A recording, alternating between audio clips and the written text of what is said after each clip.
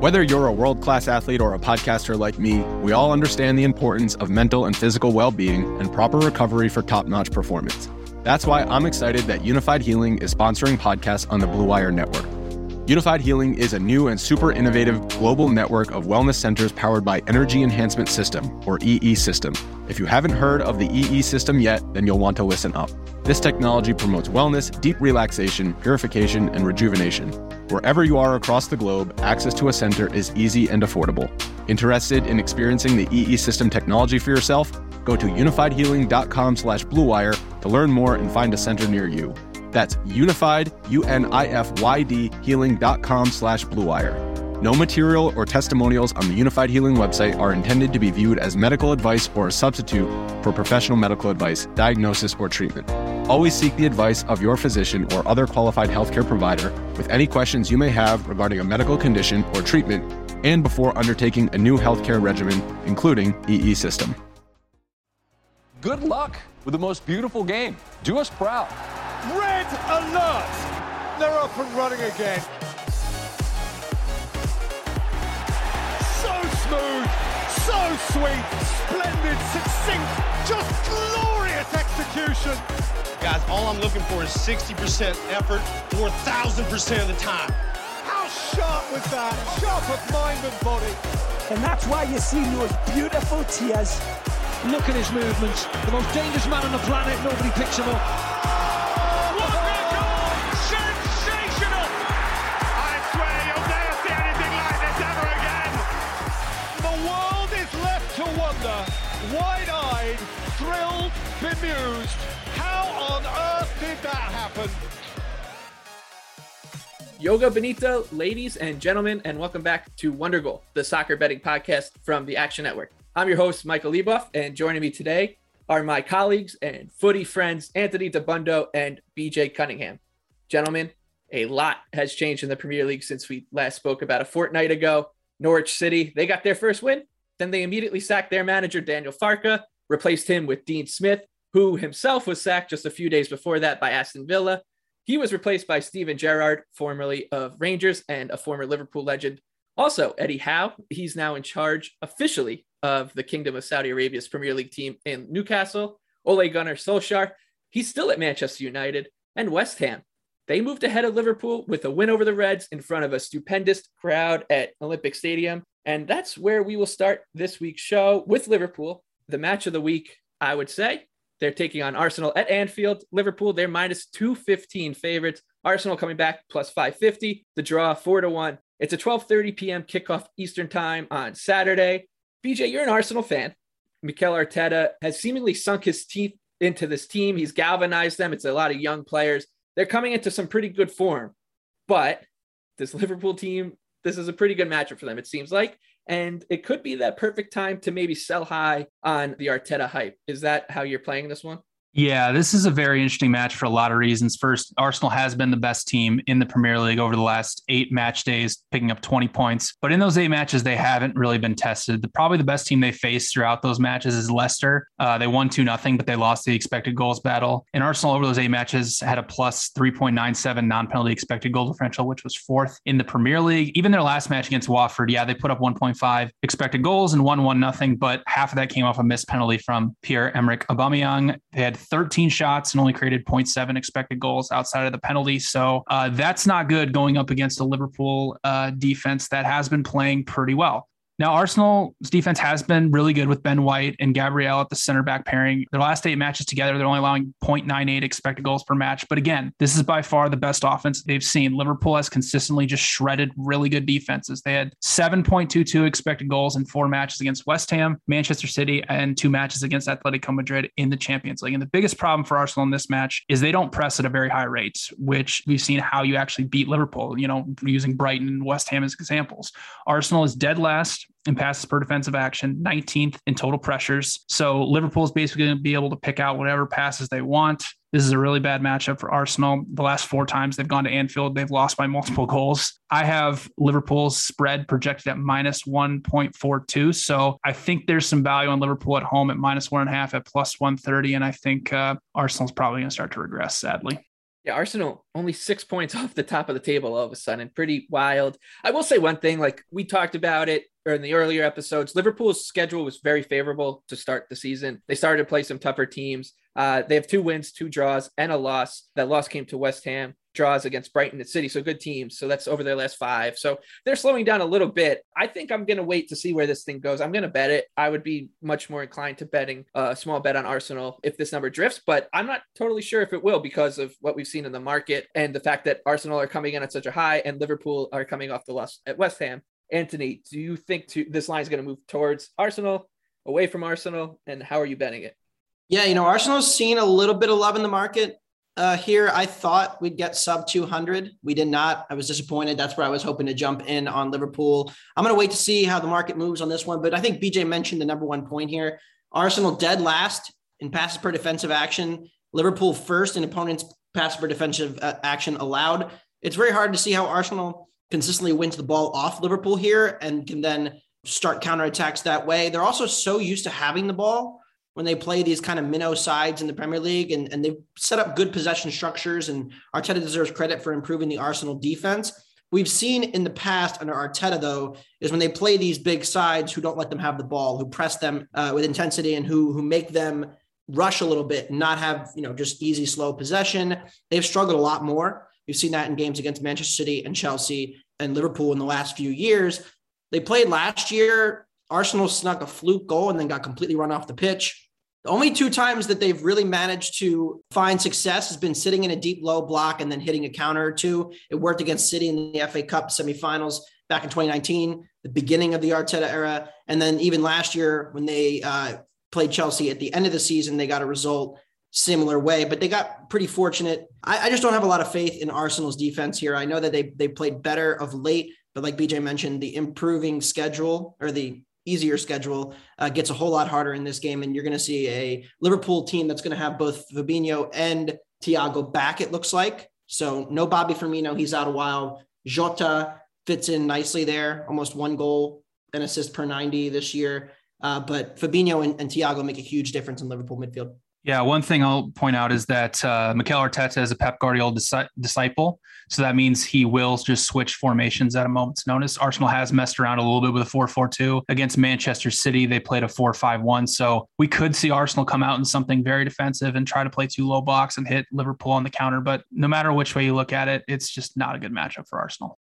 All right, let's move on to Saturday, 7:30 a.m. kickoff. Leicester City at home, plus 380, taking on top of the table Chelsea. They're minus 130, the draw plus 275. Leicester's been all over the map this season. They had a bad draw against Crystal Palace, followed that up with a big win against Manchester United, then consolidated that with a gutsy win over Brentford, and then an unlucky-ish loss against Arsenal, and then a bad draw against Leeds. This team, they drive me nuts. I think they drive all of us nuts. I don't think that they're worth the bet at this number if it does tick up at home, because I do think they're going to score in this game. I think this Chelsea defense is a little bit vulnerable and Leicester has the finishers to get at them, but I need this number to tick up a little bit more for me to get involved in the Leicester money line. But that's basically the only way I'm looking at it. Anthony, what about you? Yeah, one major question mark here for Leicester. Youri Tielemans was injured before the international break, did not play for Belgium in those matches that they had in the European qualifiers. Leicester City don't really have anybody who can kind of replace his passing / possessing ability in the middle of the park. He's not really a ball winner, but he does a good job with progressive passing and the way Maddison's been playing, where he's been very out of form. Tielemans has been very important for them. Chelsea, when leading this year, averaging 1.68 expected goals allowed per 90. They have not been able to kill off games effectively. 3rd most minutes played when leading too. So it's not really a small sample. They've been ahead a lot and they haven't been very good defensively when they've been ahead. I think that's really a spot where they're vulnerable if they get an early goal, which they've gotten a ton of early goals this year. I think Leicester will be able to get back into this game, despite Leicester playing as a bit of a counter-attacking kind of team when they play against the big boys. I may end up playing Leicester as well, but really I'm looking to play both teams to score here. Minus 118 is the current number that you can shop around. There's some 120s, 115s, 118 is where I am. 4 goals allowed from 11.1 expected for Chelsea. We've talked about this over and over again on this podcast. Edouard Mendy, as good as he's been, nobody's that good. The reality is Mendy has saved more goals than anybody in the Prem, but also it's just been more bad shooting. Teams that are playing Chelsea this year, 11.5 expected goals against, but the post-shot numbers are 6.9. So what does that mean? It means when teams are shooting against Chelsea, they're just not shooting well. And that tends to regress and come back to normal. So looking to play against this Chelsea defense at all costs. We may see Romelu Lukaku off the bench. I doubt it, but he could get some minutes. He's working his way back to fitness. Ultimately here, though, I think both teams get on the board. Yeah, Chelsea had a fun little stretch where I think they outscored Southampton, Norwich, Brentford, and Newcastle 14-1, and then Burnley comes in and Burnley's them with a 1-1 draw. It's just you gotta love the Premier League, gotta love Burnley. BJ, what about you? Do you think this is a game where you lay the chalk with Chelsea, or are you backing the Foxes? No, I'm backing the Foxes. It's finally time to fade Chelsea. They've had a very easy schedule for the past few months, so it's been hard to play against them. Like you mentioned, that match against Burnley, I think they had a little over 3 expected goals and somehow drew 1-1. But the big thing for Leicester is we've talked about them turning a corner offensively. They're much better at home than they are on the road, around a +2 expected goal differential at home versus -2 on the road. But the big thing is Brendan Rodgers needs to play out of a 3-4-1-2 formation. That's the only formation in which they have a positive expected goal differential out of the season, which also allows him to play some combination of Vardy, Daka, or Iheanacho up top. And it also allows James Maddison to play his natural number 10 role. We've talked about the Chelsea defensive regression. This is the type of match where it's going to come, or at least it should come. So I only have Chelsea projected at -105. So I'm going to take Leicester plus half a goal, +120. All right, let's move on to one of the 10 a.m. kickoffs on Saturday. This is a fun one. We'll head to Watford. They're +550 on the money line at home against Ole Gunnar Solskjaer's Manchester United. They're -200. The draw is +370. You cannot lay this number with Manchester United right now. You just can't do it. I mean, I could see some people just maybe wanting to sprinkle them in like a money line parlay with whatever teams they're betting in college football, maybe Liverpool or whatever. I just cannot fathom anybody. You have to be sick in the head. I'm going to take a shot with Watford +550. We talked about it a little bit. At some point, this Manchester United team is just kind of going to quit on Ole Gunnar Solskjaer because they know he is a little bit of a lame duck, and a loss against a team like Watford would certainly be it. And Watford's been all right the past 3 games. Claudio Ranieri comes in. His first game was a utter disaster against Liverpool, but since then they have a win against Everton. God, it was depressing to watch. But then they hung with Saints, and they were unlucky against Arsenal, right? Like that was a weird goal that Arsenal won the game 1-0 on, where Watford put the ball out of play because they thought there was an injury. Arsenal didn't give it back to them. And then there should have been a foul in the buildup, wasn't called. Arsenal ends up scoring and winning 1-0. So I think Watford's worth a bet at home, +550 against a very, very vulnerable Manchester United side. BJ, where are you going?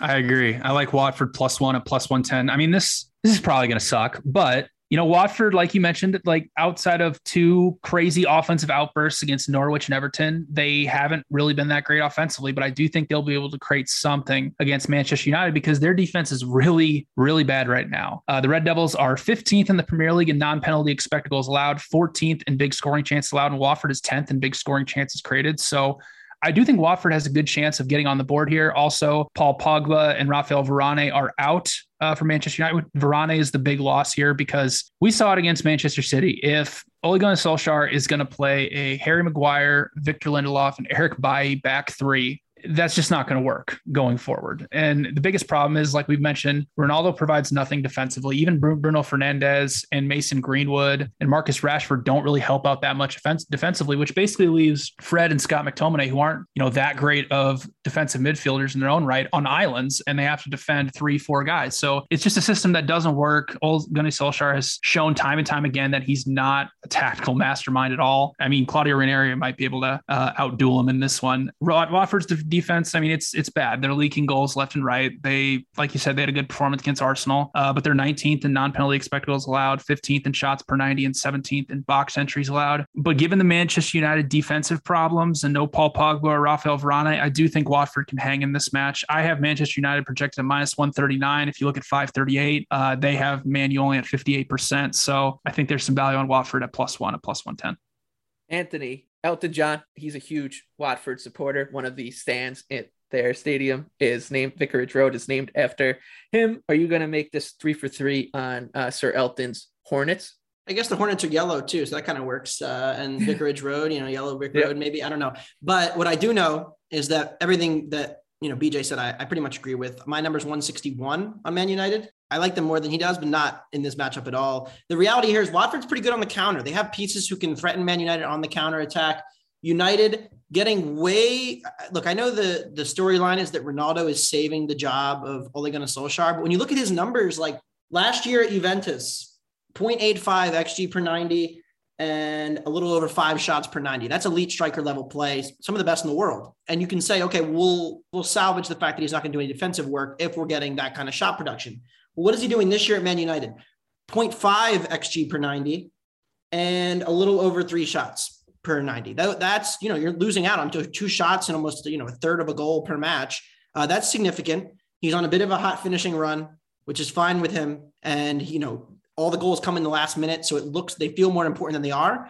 But the reality is that he is not providing enough going forward to outweigh the drawbacks of him going and not defending whatsoever, not pressuring. And Ole doesn't seem to have the answers on how to sort that out. Are they really going to play 3 at the back again against Watford? And what? They're not good out of it in terms of trying to progress the ball up the field. Watford, if they're smart, if United comes out in a back 3, let Wan-Bissaka run up and down the right wing, because don't guard him. He'll just send in terrible cross. He's awful in build up. There's rumors that Jadon Sancho might get some run out at right wing back. I mean, they're an absolute disaster. And when you look at the fact that Varane is out, Pogba is out, what happens is all of the good attacking players are on the left side of the field. There's almost nothing creative on the right. They've been putting Greenwood there, who's good, but not good enough at his current state to be a consistent striker or winger in the Premier League for a top 5 team, which is what United's supposed to be. Watford gets crushed by teams who can press effectively. Liverpool showed this. City, the top teams have pretty much smushed them. But United, vulnerable defensively. So I think, I'm also on the +1. We'll make it a 3 for 3 here. Maybe United finds their form after the international break, but I'm not betting on it. So I like Watford as well. Hold us closer. Claudio Ranieri, we're all on Watford. All right, we'll move on from 2 bad teams to 2 good teams. Wolves +200 at home, taking on West Ham +145. The draw is +230. This is another 10 a.m. kickoff on Saturday. Look, like we all owe West Ham a big thank you. The whole team, they were sensational against Liverpool. Really just maybe the match of the season thus far. And one that we, as a soccer bettor, if you had maybe not been betting soccer or you don't find it that interesting, you put a little money on a game like that and all of a sudden you're sucked in. And you can see why it's such a fun sport to bet every weekend. That being said, it's, I think, a very, very classic sell high spot here on West Ham against another really good team. Wolves they weren't off to the races at all against Palace, and they came up really short. I'm willing to kind of cross that game out and hope that their overall body of work is what shows here. Their defense is good enough to handle or at least compete with West Ham's near elite offense. And Wolves' offense is pretty good too. They're great at creating good scoring chances. They rank 3rd in big scoring chances created. So they're just a really good team, top 5 in a lot of defensive metrics as well. So I like getting +200 against a team. Yes, West Ham's a tier above them. I'll readily admit that. But at home, getting 2-1 on a team like Wolves against a team that is just 1 tier above them, I'm going to take that and run with it. So I like Wolves here. Bruno Lage's revolution is going well. BJ, what about you? Yeah, probably the most shocking result of the Premier League matches before the international break, I thought, was Wolves just getting thoroughly dominated by Crystal Palace. I'll be honest, I did not see that coming at all. So hand up here. Wolves, obviously, like you said, does have a fantastic defensive record. They're 4th in the Premier League in non-penalty expected goals allowed, 5th in shots per 90 allowed, and 3rd in big scoring chances allowed. But in those 11 matches, they've only faced 3 offenses inside the top 10 of the expected goals table, and none of those were inside the top 5, which West Ham is. And this West Ham team, like we saw, they are so unbelievably good right now. They did lose the expected goals battle to Liverpool, but that's the first time that they've actually lost the expected goals battle since September 19th. With Mikel Antonio up top, they're averaging 1.83 expected goals per match. They're 3rd in shots per 90, 5th in big scoring chances. But the biggest thing for them offensively is that Wolves is the best pressing team in terms of pressure success rate, and West Ham is top 5 against pressure. So I think they'll be able to break down Wolves' defense and put a couple passes together and get forward. One big concern for West Ham in this one is that they're middle of the road in big scoring chances allowed. And like you mentioned, Wolves is up there 3rd third in that same category offensively. Also, West Ham 17th in crosses completed in their own 18-yard box. So Altonori and Semedo getting forward out on the wings could be able to find Jimenez inside the box for a few chances. And, West Ham's pretty average in terms of aerial duels won. Also, this is really, really big for West Ham. Declan Rice is questionable. If he is out, that is detrimental to West Ham defensively because he helps out that back line that has been, good but not great so far this season. And it's going to really hurt them with how good Wolves is in transition. I actually kind of like the over here. I have 2.73 goals projected for this one. So I love over 2.5 goals at plus 105. Yeah, I think Rice's status will be interesting too, because I think if you are betting Wolves, like I'm going to wait and see if there is some West Ham love coming off that result against Liverpool. But if Rice is out, I don't expect that to be the case regardless. All right, let's move on. Aston Villa with Steven Gerrard in charge. They're plus 150 home favorites against Brighton. They're plus 195. The draw sitting plus 230. Another 10 a.m. kickoff on Saturday. Aston Villa's lost 5 in a row. I think that, and I'm not the only one thinking this too, firing Dean Smith maybe wasn't the smartest idea. I get that losing 5 in a row is not great. It took a little bit of time for him to assimilate his new pieces, maybe longer than Aston Villa wanted. But then you bring in Steven Gerrard. Yeah, like he did well with Rangers, but that's the Scottish Premier League where there's really only 2 teams that have the money to spend and buy the league title. I think it's a little questionable. This game sets up actually pretty nicely for a draw. Brighton, pretty slow moving team. They average the 3rd lowest total goals in the Premier League right now, 2.18 coming into this match. So I think this is a team that is going to be working out the kinks of a new system under a new manager, taking on a really good defensive team at Brighton. I like the draw. I think the total's pretty low. I think it's juiced on to the under at 2.5. So maybe a 1-1 game here, and I can get to the window. Anthony, what about you? Yeah, sign me up for 1-1. I like under 2.5 goals. I'll have the write-up for this game. You can check that out on the Action Network. That'll be up on Friday for the Saturday game. The reality here is that we're dealing with 2 of the 3 least efficient teams in the league at turning final third possession into both box possession and shots. Brighton has really struggled with their shots this year. The numbers are way down in terms of chances created, in terms of shots created.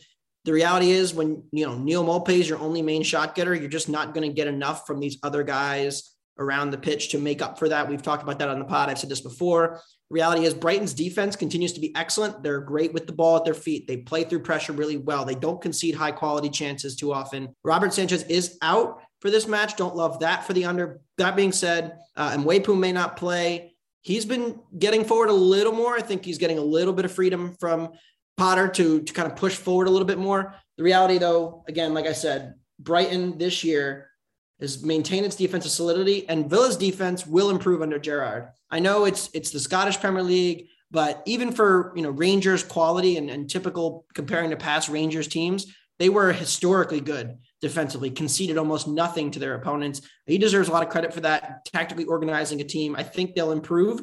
So I'm looking to buy low on this Villa defense. But attacking wise, I'm not really buying they bought a bunch of pieces to replace Grealish, but Ings and Watkins don't really work together. And there's kind of an issue. They had Watkins playing out wide, and Leon Bailey has been in and out of the lineup with injuries, and Emi Buendia has barely played. When he's played really poorly. So I'm not really sure what's going on there. I think it's going to take some time for Villa to sort out these attacking issues. So I think this is an under game. 2 teams who are struggling to create chances from possession, leads to a lot of back and forth, but not a lot of clear shots. So I'm going with the under here, and you can read my full write-up on the website.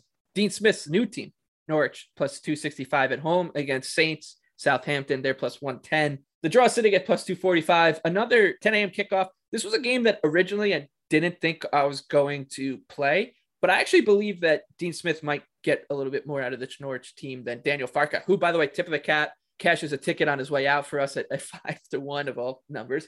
So thank you for that, Daniel. But what Dean Smith did really well at Aston Villa was during Project Restart after the hiatus, he got that Villa defense, which was terrible, in line. And what's Norwich's problem been? Their defensive shape has been a mess. Their defensive numbers are a mess. So I think he comes in and he might be able to solidify this team. And they're minus 165 right now to finish last. They're minus 750 to be relegated. They're probably going to do both of those things, but just something to keep in mind. Maybe if you are maybe a Norwich City fan, or you fell in love with them, or you like Dean Smith for some reason, I could see an investment on them to not finish last, or to bet another team, maybe Newcastle to finish last as a way to invest in Norwich. But I actually think that they're worth a little bit of a bet here at home. new manager bounce, as Anthony talked about on our last episode. That is a thing, right? Teams do play a little bit better under a new manager. The numbers bear it out. This team isn't good, so maybe it's just not going to happen for them. But I believe that they're going to be better than what we've seen. They're coming off a win. They celebrated that win. They should be feeling a little bit better about themselves. So give me the Canaries once again, plus 265 at home. Hopefully that number might even tick up a little bit too, because Southampton's been in pretty good form.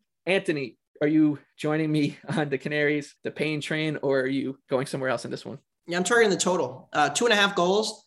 Southampton's goalie, McCarthy, one of the worst in the league the last couple of years in terms of post-shot expected goals, plus or minus.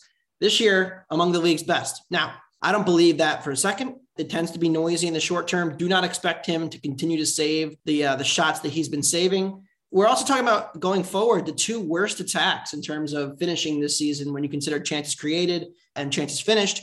They're at the very bottom of the table along with Manchester City. And so Norwich totally unable to hold the lead as well.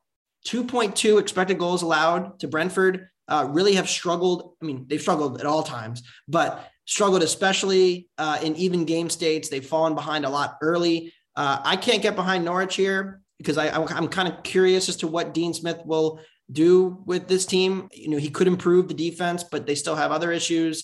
One thing to watch here, Redmond and Livramento, Nathan Redmond, both questionable. Both have played well of late and are pretty good attacking pieces and kind of fit the Hasenhüttl mold pretty well. Definitely going to be watching if they play or not, but I did fire already on 2.5 over minus 105. I project 2.65 goals, almost 2.5, not quite a big difference, but enough for me to play it given the regression coming for both attacks. And again, not buying the Alex McCarthy revival season whatsoever. And let's move on to what should be a ratings bonanza. We got Burnley at home. They're plus 185, slight underdogs against Crystal Palace, plus 160. The draw is plus 225. I truly believe Burnley's better than their results so far this season. However, I'm not willing to get in front of this Crystal Palace team right now. The defense has been really, really good under Patrick Vieira. They're third in non-penalty expected goals against. They're third in big chances against. They're not the greatest team at defending across, which does concern me a little bit, but I like this midfield to win out, the talent to win out in this game. So I think a bet on Palace at plus 160 is totally fine on the road at Burnley. It's definitely not going to be the game of the weekend, at least right now. It doesn't look like it's going to set up to be, but I think this Crystal Palace team is definitely one to put on your list as a team that you should be backing regularly, especially against better opposition.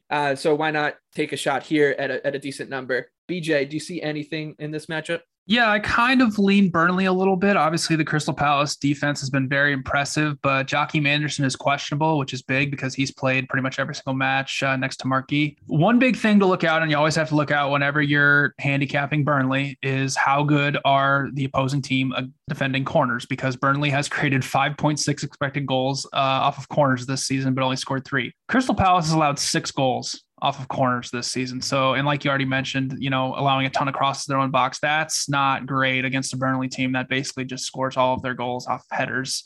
So I lean Burnley. If Crystal Palace gets steamed, you'll probably see a Burnley play come in on the Action Network app for me. But other than that, it's just stay away. All right, let's move on.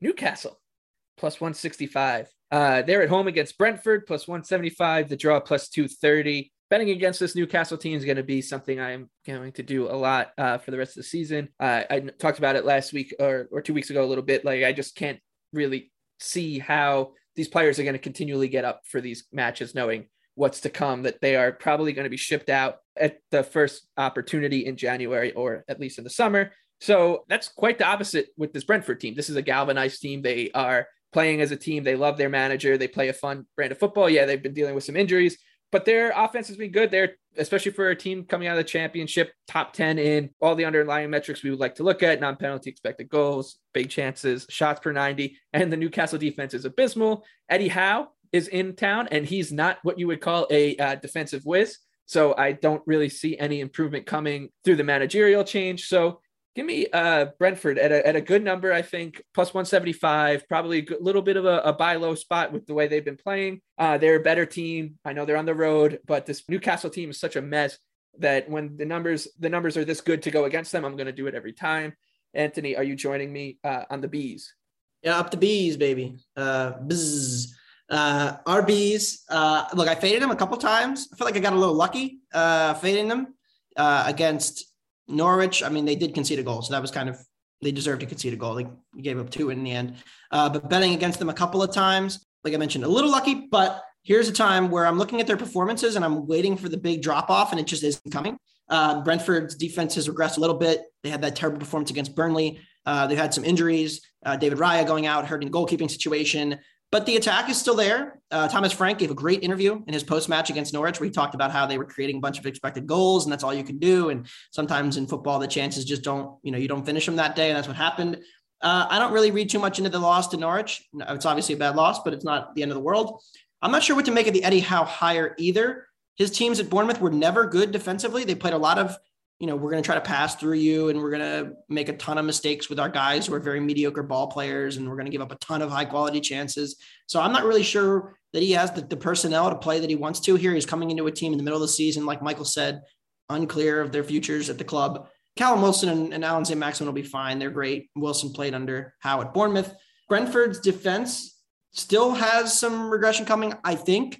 I think they'll probably concede here. But again, if we're looking at who's more likely to win this, my numbers make Brentford minus 120 on the draw no bet line. So I'm fine taking minus 110 away from home here. Brentford bounce back spot. We're on them. I think we're all on them, right, BJ? Oh yeah, definitely. Like you mentioned with Eddie Howe, those Bournemouth teams, they like to play a lot very open, and they obviously, like you said, they gave up a ton of high quality chances. Well, how's that going to work at Newcastle right now with how bad their defense is? So Newcastle this season, they've spent 400 minutes in a 5-3-2, which is a very defensive formation. And when they're playing out of that formation, they're allowing 2.39 expected goals per 90 minutes. So that's how bad their defense is. They're playing such a defensive formation, and they're still allowing all these. So how are they going to play open with Eddie Howe? It just doesn't make any sense to me.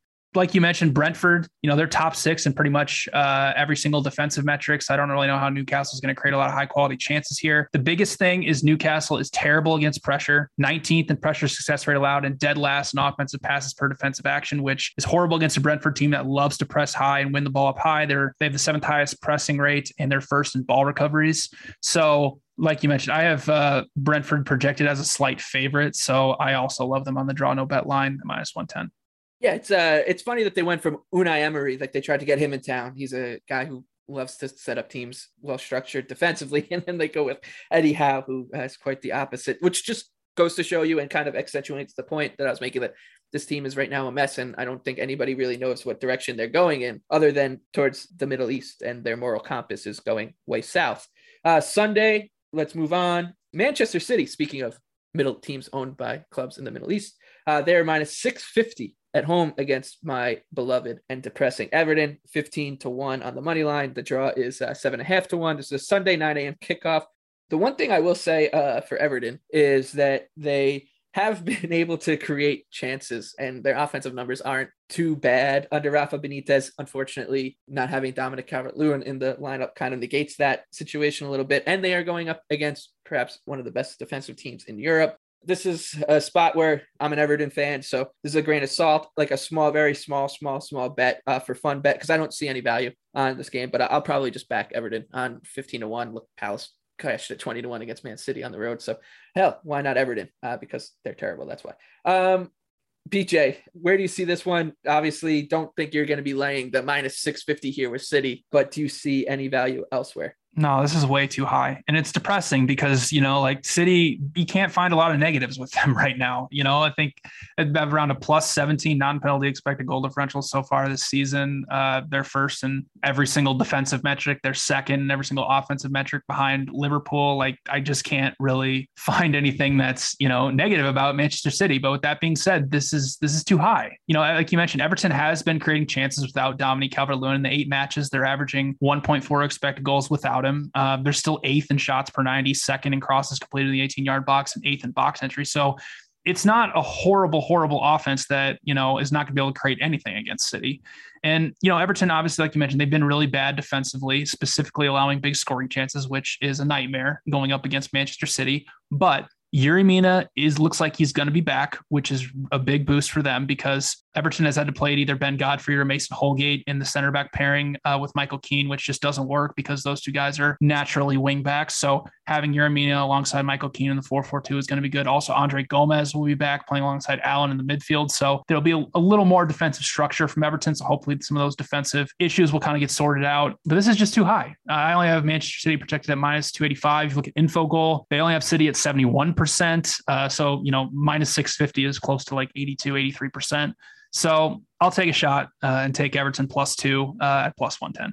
It's too high. It just is. It's too high. It's just not going to be fun. Just like another thing too with this Everton team, like not only is Calvert-Lewin being out, like Doucouré not playing too, like that's just completely thrown off their midfield. And I think actually Andre Gomez, who's not been terribly good over the past year, actually fills a really gaping need for this team. So 15-1 +2, however you want to bet it. I really do think it's the Toffees or nothing at this number. The team that Everton played the last time they were out, a 0-0 draw against Spurs. Spurs under Antonio Conte are minus 140 home favorites against Leeds United, +350 on the road. The draw is +310. This is Sunday, the 11:30 a.m. kickoff. It's the last match on the docket for the Premier League. I don't have anything on this game right now, but will say if you are going to bet Spurs, I would do what you should always do against Leeds and take a look at the alternative spread, whatever you want to call them. Because if you beat Leeds, it's likely you're going to beat them by 2 or 3 goals with the way their defense plays, even with Antonio Conte not really getting this team up to speed yet on his system with Son, and looks like Harry Kane is maybe back in form because he just ran rampant over a couple powerhouses in Europe like San Marino and Moldova. I think he had hat-tricks in both those games. Maybe he's back. I think that's the only way I would bet it. Anthony, you're the Spurs fan on this podcast, so I'm going to go to BJ first and see what he has to say for this match. Yeah, Tottenham wasn't impressive at all against Everton. They actually looked pretty bad under Antonio Conte. Only 0.85 expected goals created in a 0-0 draw. They didn't have a shot on target, and they only had 12 touches in Everton's penalty area. Conte did play out of a 3-4-2-1 instead of his usual 3-5-2, which are pretty similar systems. So we'll see if that continues. He didn't play Tanguy Ndombele or didn't start him, so we'll see if he comes into the midfield. And listen, I know there's a new manager at Tottenham, and they're going to improve. But as it stands right now, this team is really, really bad. They are only creating 0.97 non-penalty expected goals per match. That's 16th in the Premier League, despite having what some people would call maybe the greatest striker on the planet, even though he only has 1 goal in 10 appearances and a 0.23 expected goal per 90 minutes scoring rate. But whatever, he scores 4 goals against San Marino and 3 goals against Mura in the fake Europa Conference League, and suddenly he's the best striker in the world. Cool. And listen, with Tottenham right now, obviously, the new manager boost is big, but going from a substitute teacher in Nuno Espirito Santo to a drill sergeant in Antonio Conte is a massive switch in the mindset of what Tottenham is. And it takes time for him to implement his system and implement what he's doing. I don't know if you saw this, but he's removed all the condiments and told the cooks at the cafeteria to stop cooking with butter and oil. Like, I don't know, if I'm a player, I'm like, dang, I kind of like having mayo on my sandwich, and now I can't have that. That sucks. Eventually they'll be there. Eventually they'll be the fittest team in the Premier League and they'll be running rampant and they'll be great. But as it stands right today, Tottenham is a bottom half of the table side in the Premier League. And I think this Leeds team is actually starting to kind of turn a corner. They outplayed Wolves and Leicester, which I thought were both very impressive performances. Marcelo Bielsa's side defensively, they're still 16th in non-penalty expected goals allowed, but they're only 8th in big scoring chances allowed, 5th in box entries allowed, and 2nd in crosses completed in their own 18-yard box. So they're basically just allowing a high volume of low-quality chances. And also, Calvin Phillips was out for a few matches. He's been back for the last 2, which provides more stability in their midfield. And Leeds' press should be able to be effective against Tottenham because Tottenham hasn't been great against the pressure this season. Leeds is 1st in passes per defensive action and 2nd in pressure success rate, while Tottenham's 13th against the press. So as it stands, Tottenham is way overvalued in this spot. You look at any other projection model, nobody has them even close to minus 140, which is around 58%. I only have Tottenham at plus 114, so I love Leeds plus half a goal at plus 120, and they might actually be my favorite underdog this week.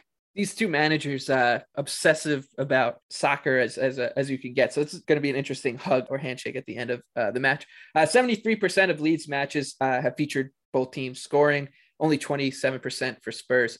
So it is an interesting matchup in terms of cocaine ball that Leeds United plays and the lumbering style football that Spurs has played this season. Anthony, I don't think you have anything on this game from what we discussed pre-match, but I will let you get in 30 seconds on Tottenham. Yeah, Christian Romero picked up a knock against Brazil in the World Cup qualifying match they played the other day. He is questionable. I'm not sure they have enough center backs that are any good if he's out. So playing the 3-5-2 with Ben Davis Eric Dyer and Romero is fine, but when you take out Romero and all of a sudden it's Davinson Sanchez, all of a sudden I have major question marks about the defending ability. Leeds pressed them off the pitch in the spring when they played at the end of the season. Spurs were not nearly fit enough. The fitness levels have improved marginally under Espirito Santo, and I expect them to get even better with Conte, but they still don't deal with pressure well. Keeps me off this. It's going to take Conte some time. And, the new manager bump is priced into the market at this point almost excessively. We saw Tottenham close like plus 120 against Everton. It got very steamed with the new manager thing. They're just not good at turning final third possession into shots right now. I'm going to see what the lineup looks like on Sunday morning and then make a decision on this one. Follow me in the app. Right now, no play. I think there's going to be an improvement eventually, but he's got to play the right guys, figure out what system he wants to do. All right, let's hop over the channel and into Europe proper. We'll start in the Bundesliga with our favorite bets there. Anthony, what are you looking at here in Germany's top flight? Yeah, I was back and forth on a couple of games, but I'm going with Mainz plus 115. I know BJ likes it too. I got it in my prep in before he did this week for the first time, I think ever. So I was able to take that one. The reality is Köln's a little overrated here. Anthony Modeste is having an unreal year. He's got the third most goals in the Bundesliga. He's got 8 for Köln, but I'm not expecting all of a sudden him to become the third best striker in the Bundesliga. I think he's going to, cool off quite a bit here. He's really carrying what's been an otherwise mediocre Köln attack. They've been much better at home. They've been on the road this year. They've also been a little bit fortunate. They've had a lot of come from behind wins, which tends to be a little dubious. And so when they've played upper half or better teams, they've really struggled. I seem to recall a 5-0 drubbing at Hoffenheim. And I think this is a similar spot here. Mainz under Svensson have played really solid. They're one of the better teams in the Bundesliga, 5th in expected goal difference. Looked a little shaky against Gladbach last time out. Don't think they're going to end up finishing 5th, but I think they're a much better team than Köln, and I'm getting them at plus 115 at home. My projection minus 132. So I'm surprised they're plus money here. I like Mainz. If not Mainz, then who, BJ?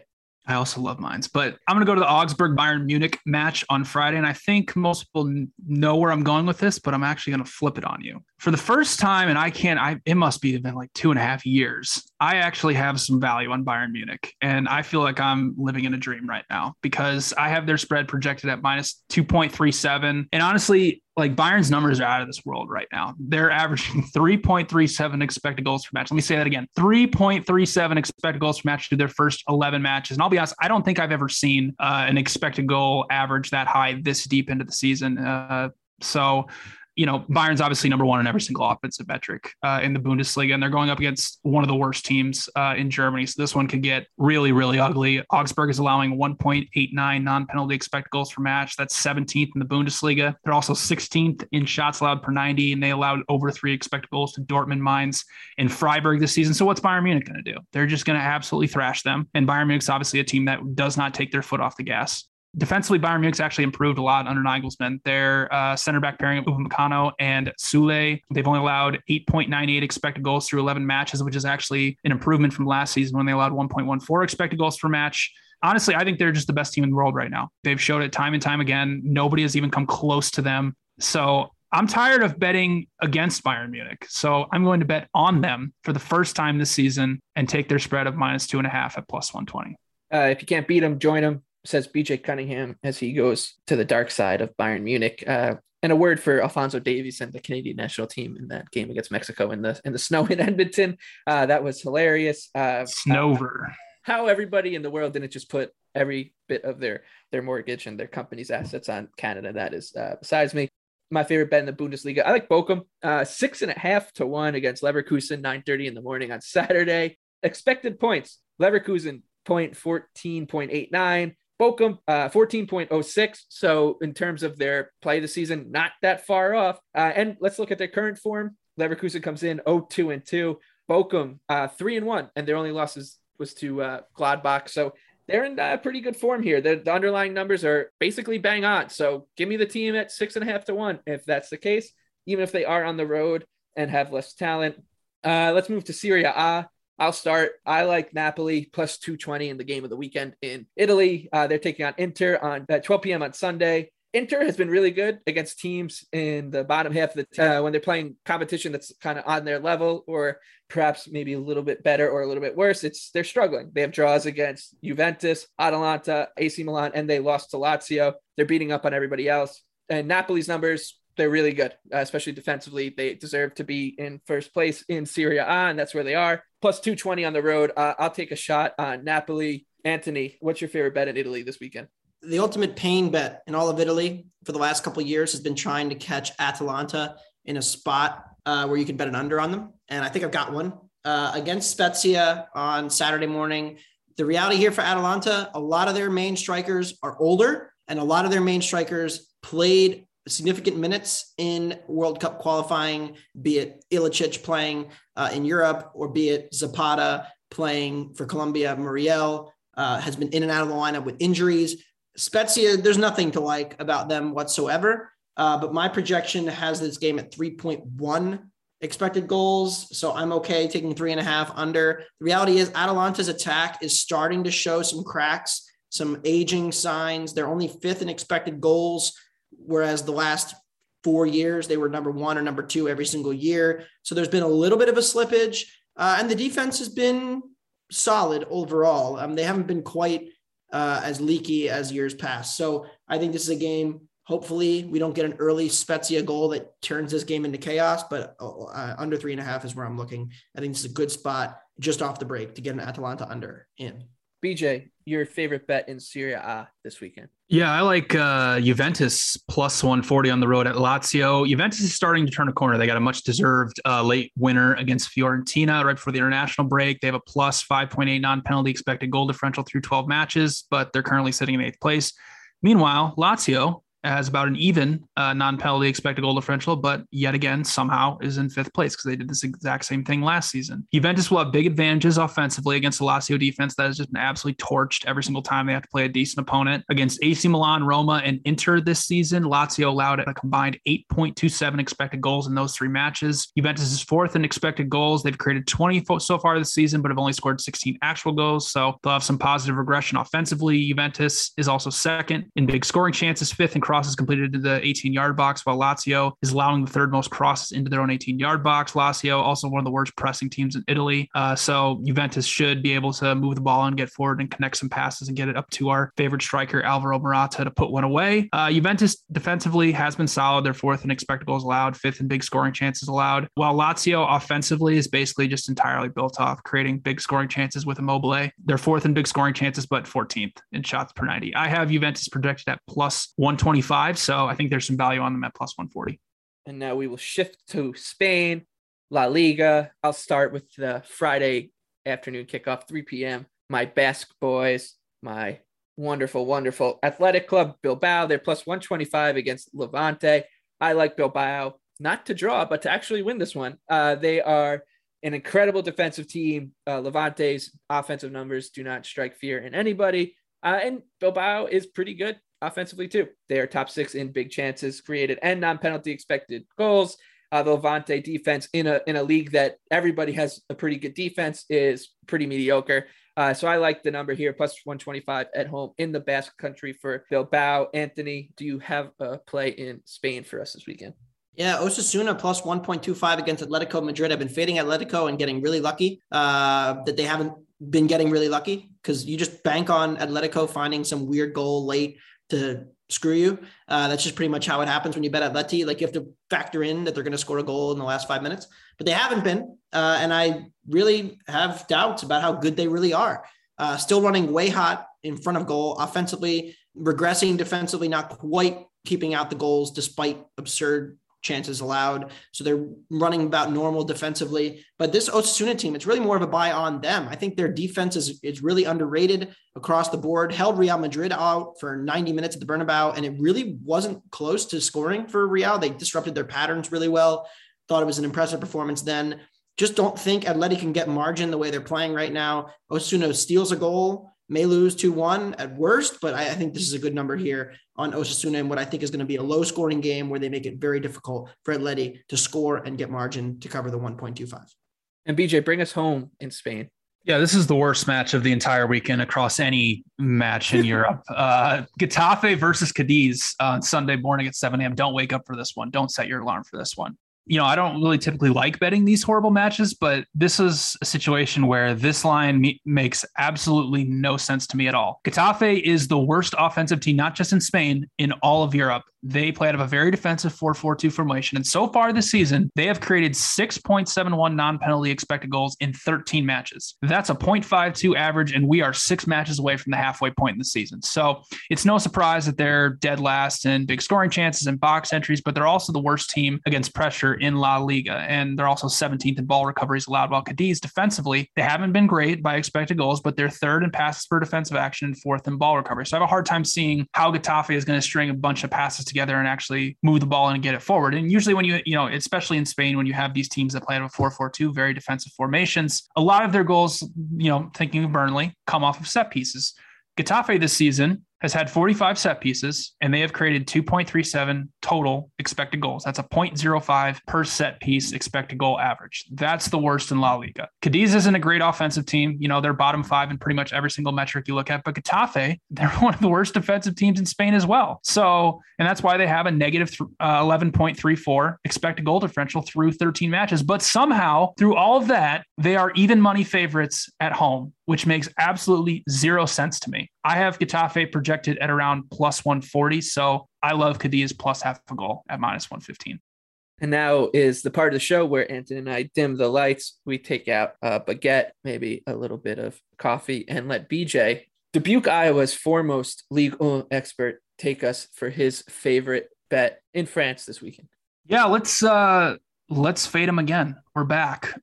Strasbourg versus Stade de Reims. Strasbourg, even money at home. Strasbourg was one of the most unlucky teams in Ligue 1 last season. They sold both their starting center backs, but they've rebounded really nicely. They've been very good offensively, 1.52 expected goals per match, and are the number 1 team in Ligue 1 in big scoring chances, creating 25 so far this season. Now, I will say, I'll give Reims some credit. They are a good defensive team. They're top 7 in pretty much every single defensive metric, except crosses completed in their own 18-yard box. They've allowed the 5th most in Ligue 1, and that's a problem in this matchup because Strasbourg, that's how they create a lot of their chances. They play out of a 5-3-2, so what happens a lot is they like to get the ball out wide to let their wingbacks go forward and cross it into the box, and that's how they create a lot of their big scoring chances. So it's a really bad matchup for Reims defensively, and Strasbourg also has been in incredible form at home. In 7 matches, they have a plus 5.61 non-penalty expected goal differential, and Stade de Reims, once again, is the worst offensive team in France. They're currently sitting in 16th place, and they are dead last in non-penalty expected goals. They're also 18th in big scoring chances, dead last in crosses completed in the 18-yard box. And the biggest problem in this one is they're one of the worst teams in Ligue 1 against pressure, dead last in offensive passes per defensive action, and 15th in pressure success rate allowed. Strasbourg, middle of the road pressing team. I have Strasbourg projected at minus 133. If you look at 538, they have Strasbourg at 53%. Infogol has them at 52%. So I love Strasbourg plus 100, fading Stade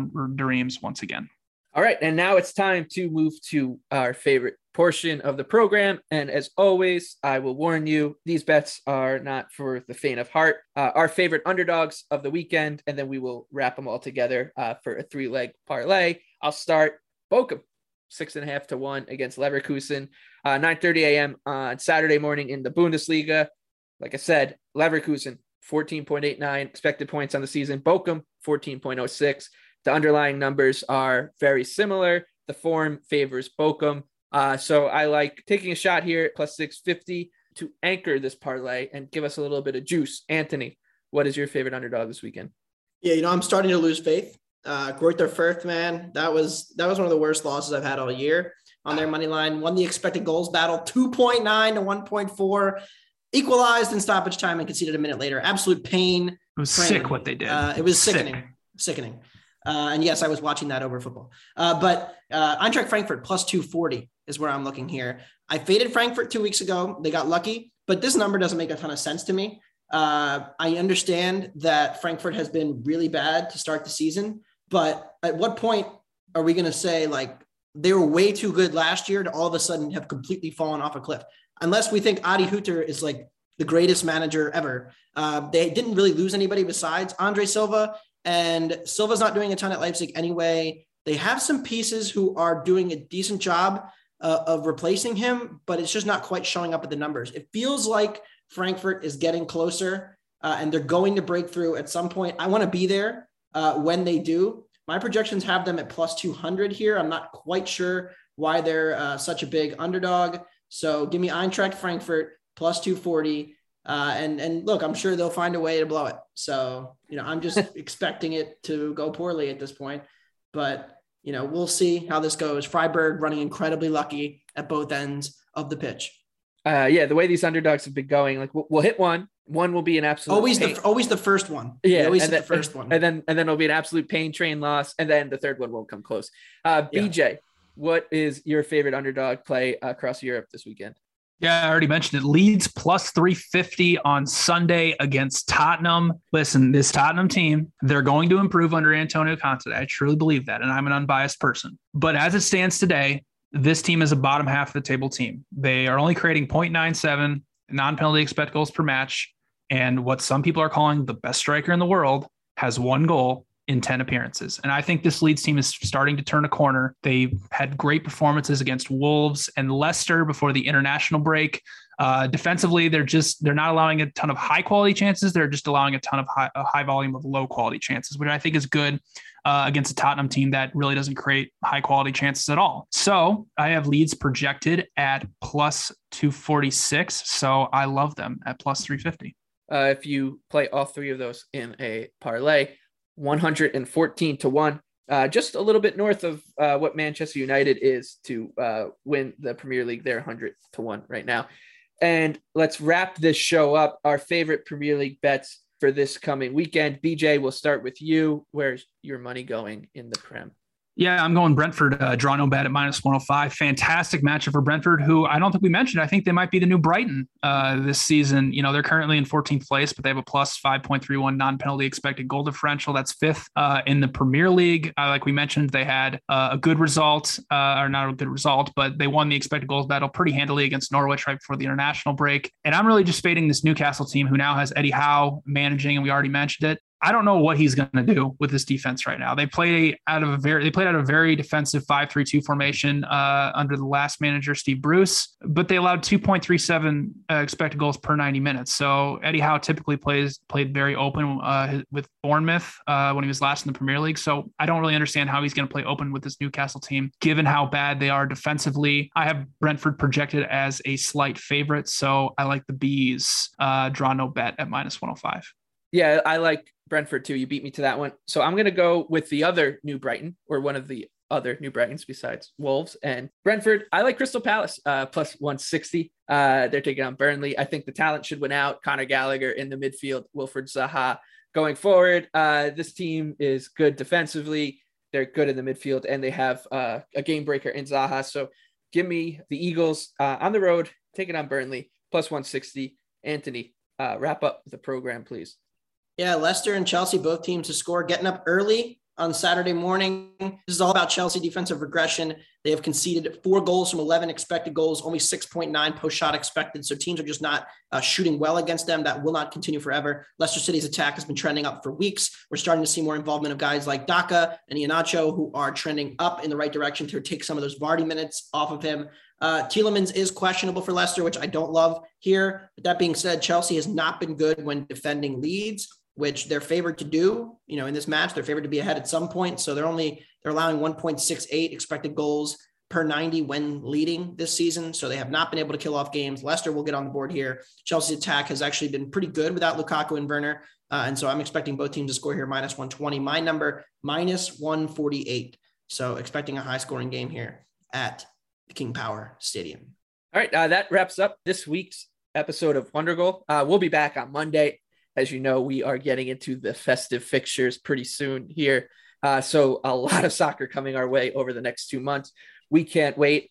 Be sure to leave us a review on Apple Podcasts. And when you do that, if you leave your Twitter handle in the review, you will automatically be entered into a contest to win the soccer jersey of your choice from this season. That contest will wrap up at the end of the month, so please be sure to do it as soon as possible. The other contest, the Tweet It Chad Millman contest, will also wrap up at the end of the month. So for Anthony Dabundo, for BJ Cunningham, and for our producers Tommy and Matt, thank you very much for listening to Wonder Goal, and we'll see you next week.